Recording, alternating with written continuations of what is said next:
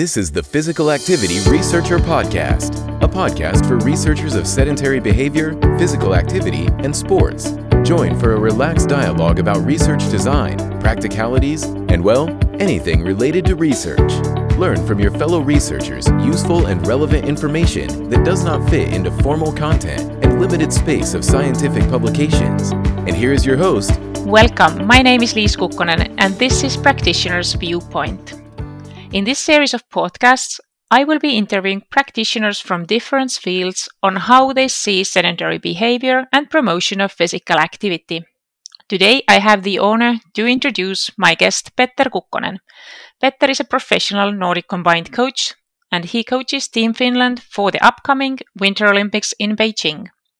He is helping athletes to grow and reach their full potential. He's also written a novel about ancient Olympics. This is the second part of our episode with Petter Kukkonen, and in the second part we're going to discuss the activity measurement that he has done with the Fibien's device. So welcome back, Petter. Thank you. So my question now, as we ended up our first part of the recording, you said that you did the activity measurement with Fibien to know whether your life is as active as you might maybe think it is. And my first question to you is that were there any surprises when you went through your results with Fibien? Just for the listeners, a little background information that Petter was at the training camp, and it was a 2-week camp. The first week there was a lot of ski jumping coaching, which is rather passive, at least at the first glance. And the second week was high altitude cross country training camp in Ramsau, Austria, which has a lot of cross country training in the camp. So, as you went through the results with Fibien, were there any surprises? Not actually big ones. I expected my lifestyle is pretty active, or not like any super active, but like let's say active enough. And I think that was something that we found in the results too. But what was like bit or what I was not expecting was the first week, which was like you said, it was more like jumping. That was actually more or less the same in activity-wise than second week, which I expected to be more active because we were doing much more cross-country skiing and also trainings in high altitude in 2,700 meters, which is really exhausting. But yeah, that was maybe the biggest thing. But otherwise, maybe I was a bit afraid that I would get worse results. But then luckily it was more or less okay. Not to be like really athlete, but just to manage the normal life. Yes, so I can maybe go through your results with Fibien a little bit more precisely for the listeners.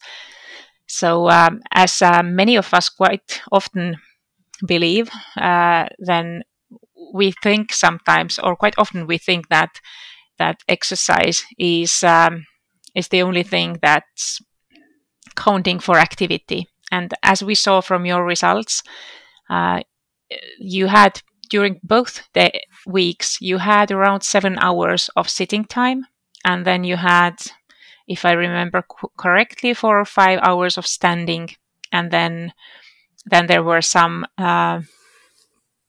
vigorous exercise. And the health points, or the balance between passive time and active time, was the same basically during both of these weeks, even though you felt that the ski jumping part of your training camp is much more passive than the high altitude camp, but they're just really different. But the health outcomes seem to be quite alike. So this is quite often very surprising to people. You know, we don't want to think that the light walking that we do, maybe to the shop or to the working place, we don't consider this as important for our health, but in in reality it is very important. And I guess in your work you have a lot of being on your foot, kind of walking, going up and down the stairs.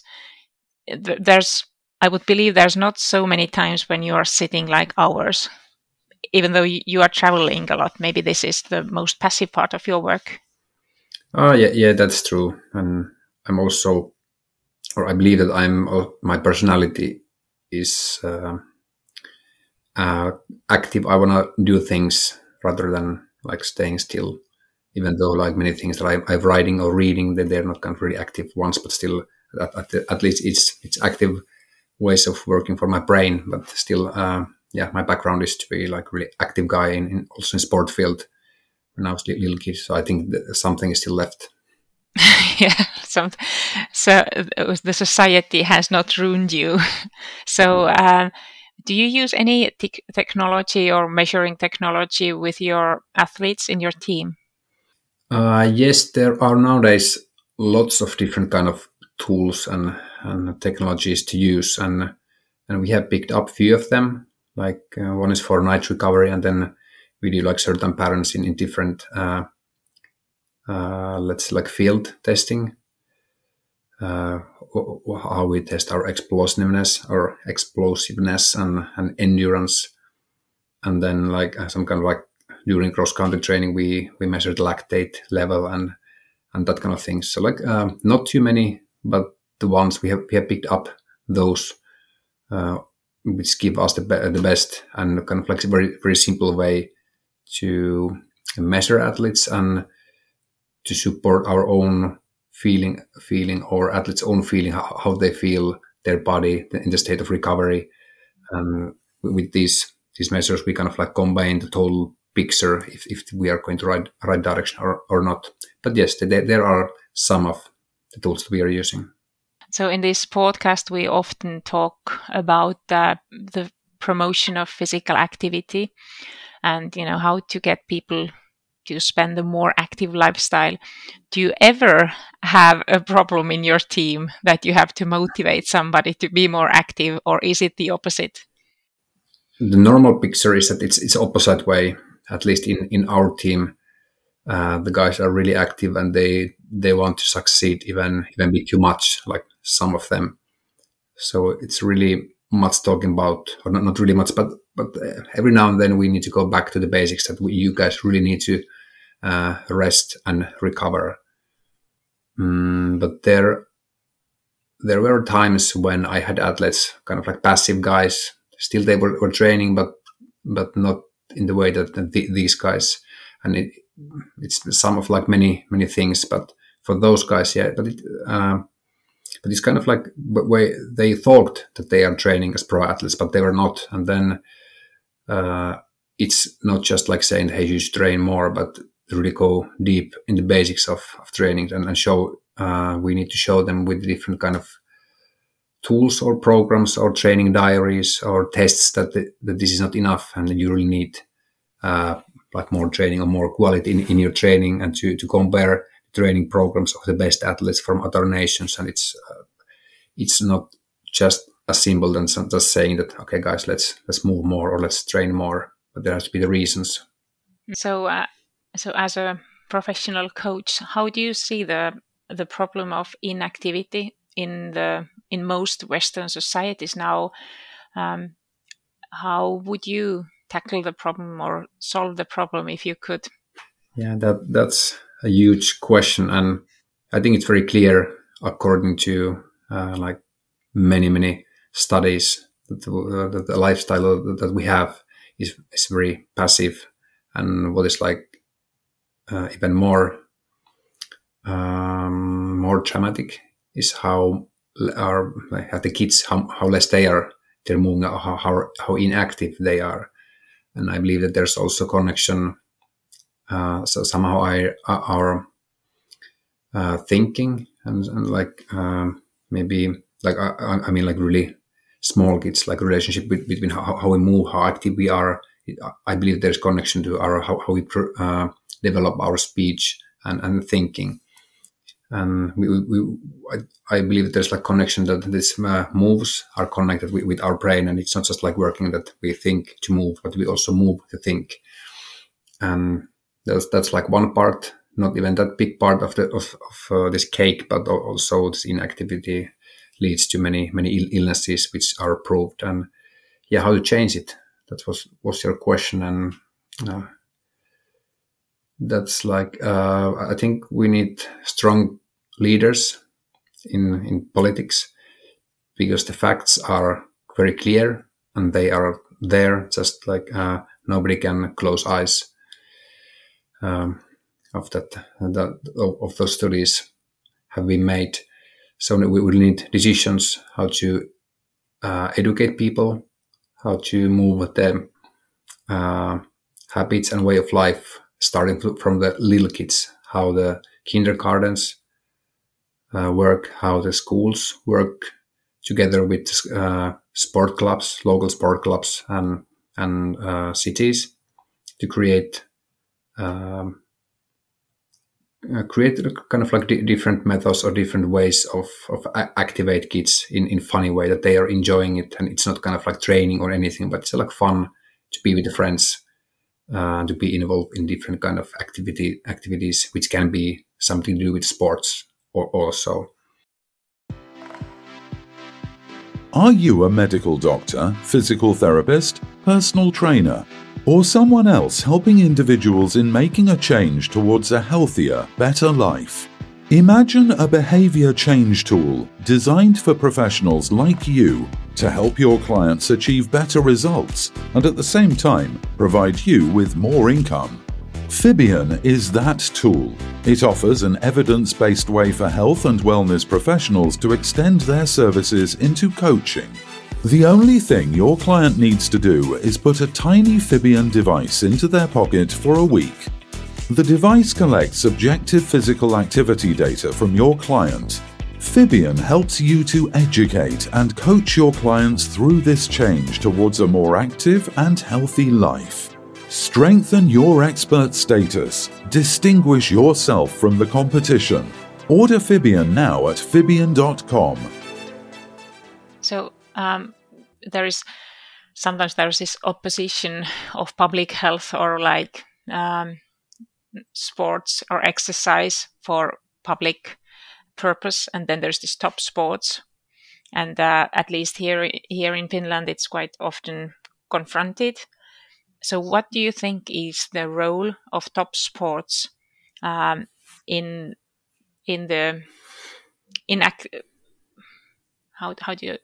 what is the role of top sports in influencing, for example, children to be more active?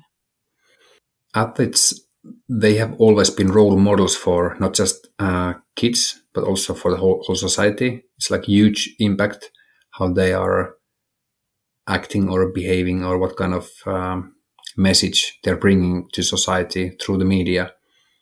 And nowadays the change has been also dramatic that also top athletes, they're coming closer to your home and your spectators. They are very openly speaking about their challenges, let's say like mental problems, or if there are like some kind of sexual harassment things in their childhood, or eating problems, or just like how they train, what they do in their normal life. And so I think that they're like role models to show the direction. And they can also talk about these kind of things concerning the activity. I just haven't seen that much yet, but I think it's also coming. Yes, I also think that athletes could take even a more active role in talking about the benefits of physical activity or sports. And we often talk about the benefits only as of having better health, but it's also mental health and social relations and self-esteem. There's so many things that taking part of a sports club actions it has a really positive effect on so many different parts of your life. So I hope that athletes will become even more as an active part of this promotion. So, when we go back to your Fibion measurement, so to whom would you suggest this measurement? Who do you think would benefit of it? Yeah, I would say it suits for everybody. Like it's very easy, like easy to make, and it doesn't like it has no influence to your normal day life, and it gives you very interesting information. Like we were talking like before that we may have some like wrong assumptions of our life when it comes to our eating or our training or activity or inactivity or sleeping or recovery or whatever. And nowadays we have tools and technology for all of that. So it gives you like very important information, and then you can, together with professionals, you can picture better your life and to find the ways to have like better lifestyle and more healthy life.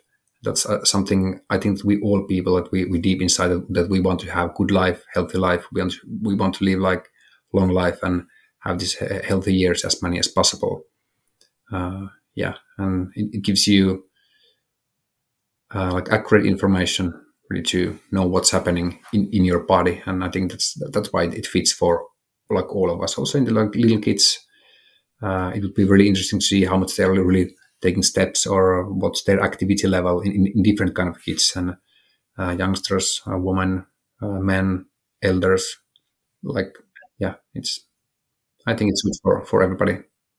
Yeah, I personally think that for different groups, the device is really great because it doesn't need any logging into anywhere. So it's so easy that you can use it for children or, for example, for elderly people also. So this is definitely one of the benefits of the measurement. We talked about in the first part that your next big project is going to be the Olympic Games in Beijing. But is there any other interesting projects coming up in your life that you'd want to tell about to our listeners? Beijing project, it's been on for 4 years now, and it's very close. So that's definitely the biggest one, and my main goal. Like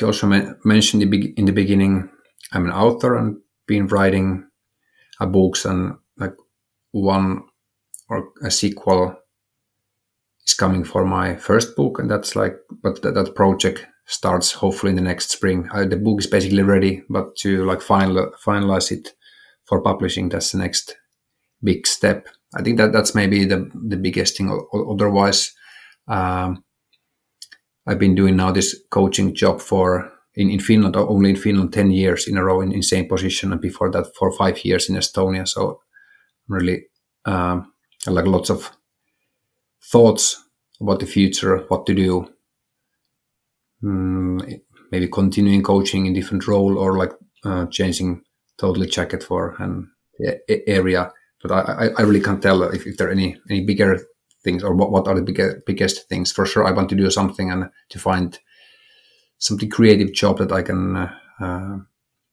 can put all my energy.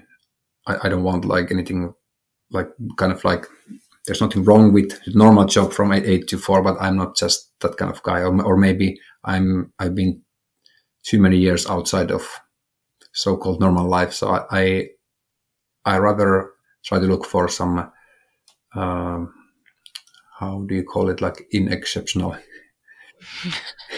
work. Okay. So if somebody wants to follow you somewhere on social media, then where can you be found? I'm mostly in Twitter. You can find me after my name, and basically that's the only social media that I'm updating regularly.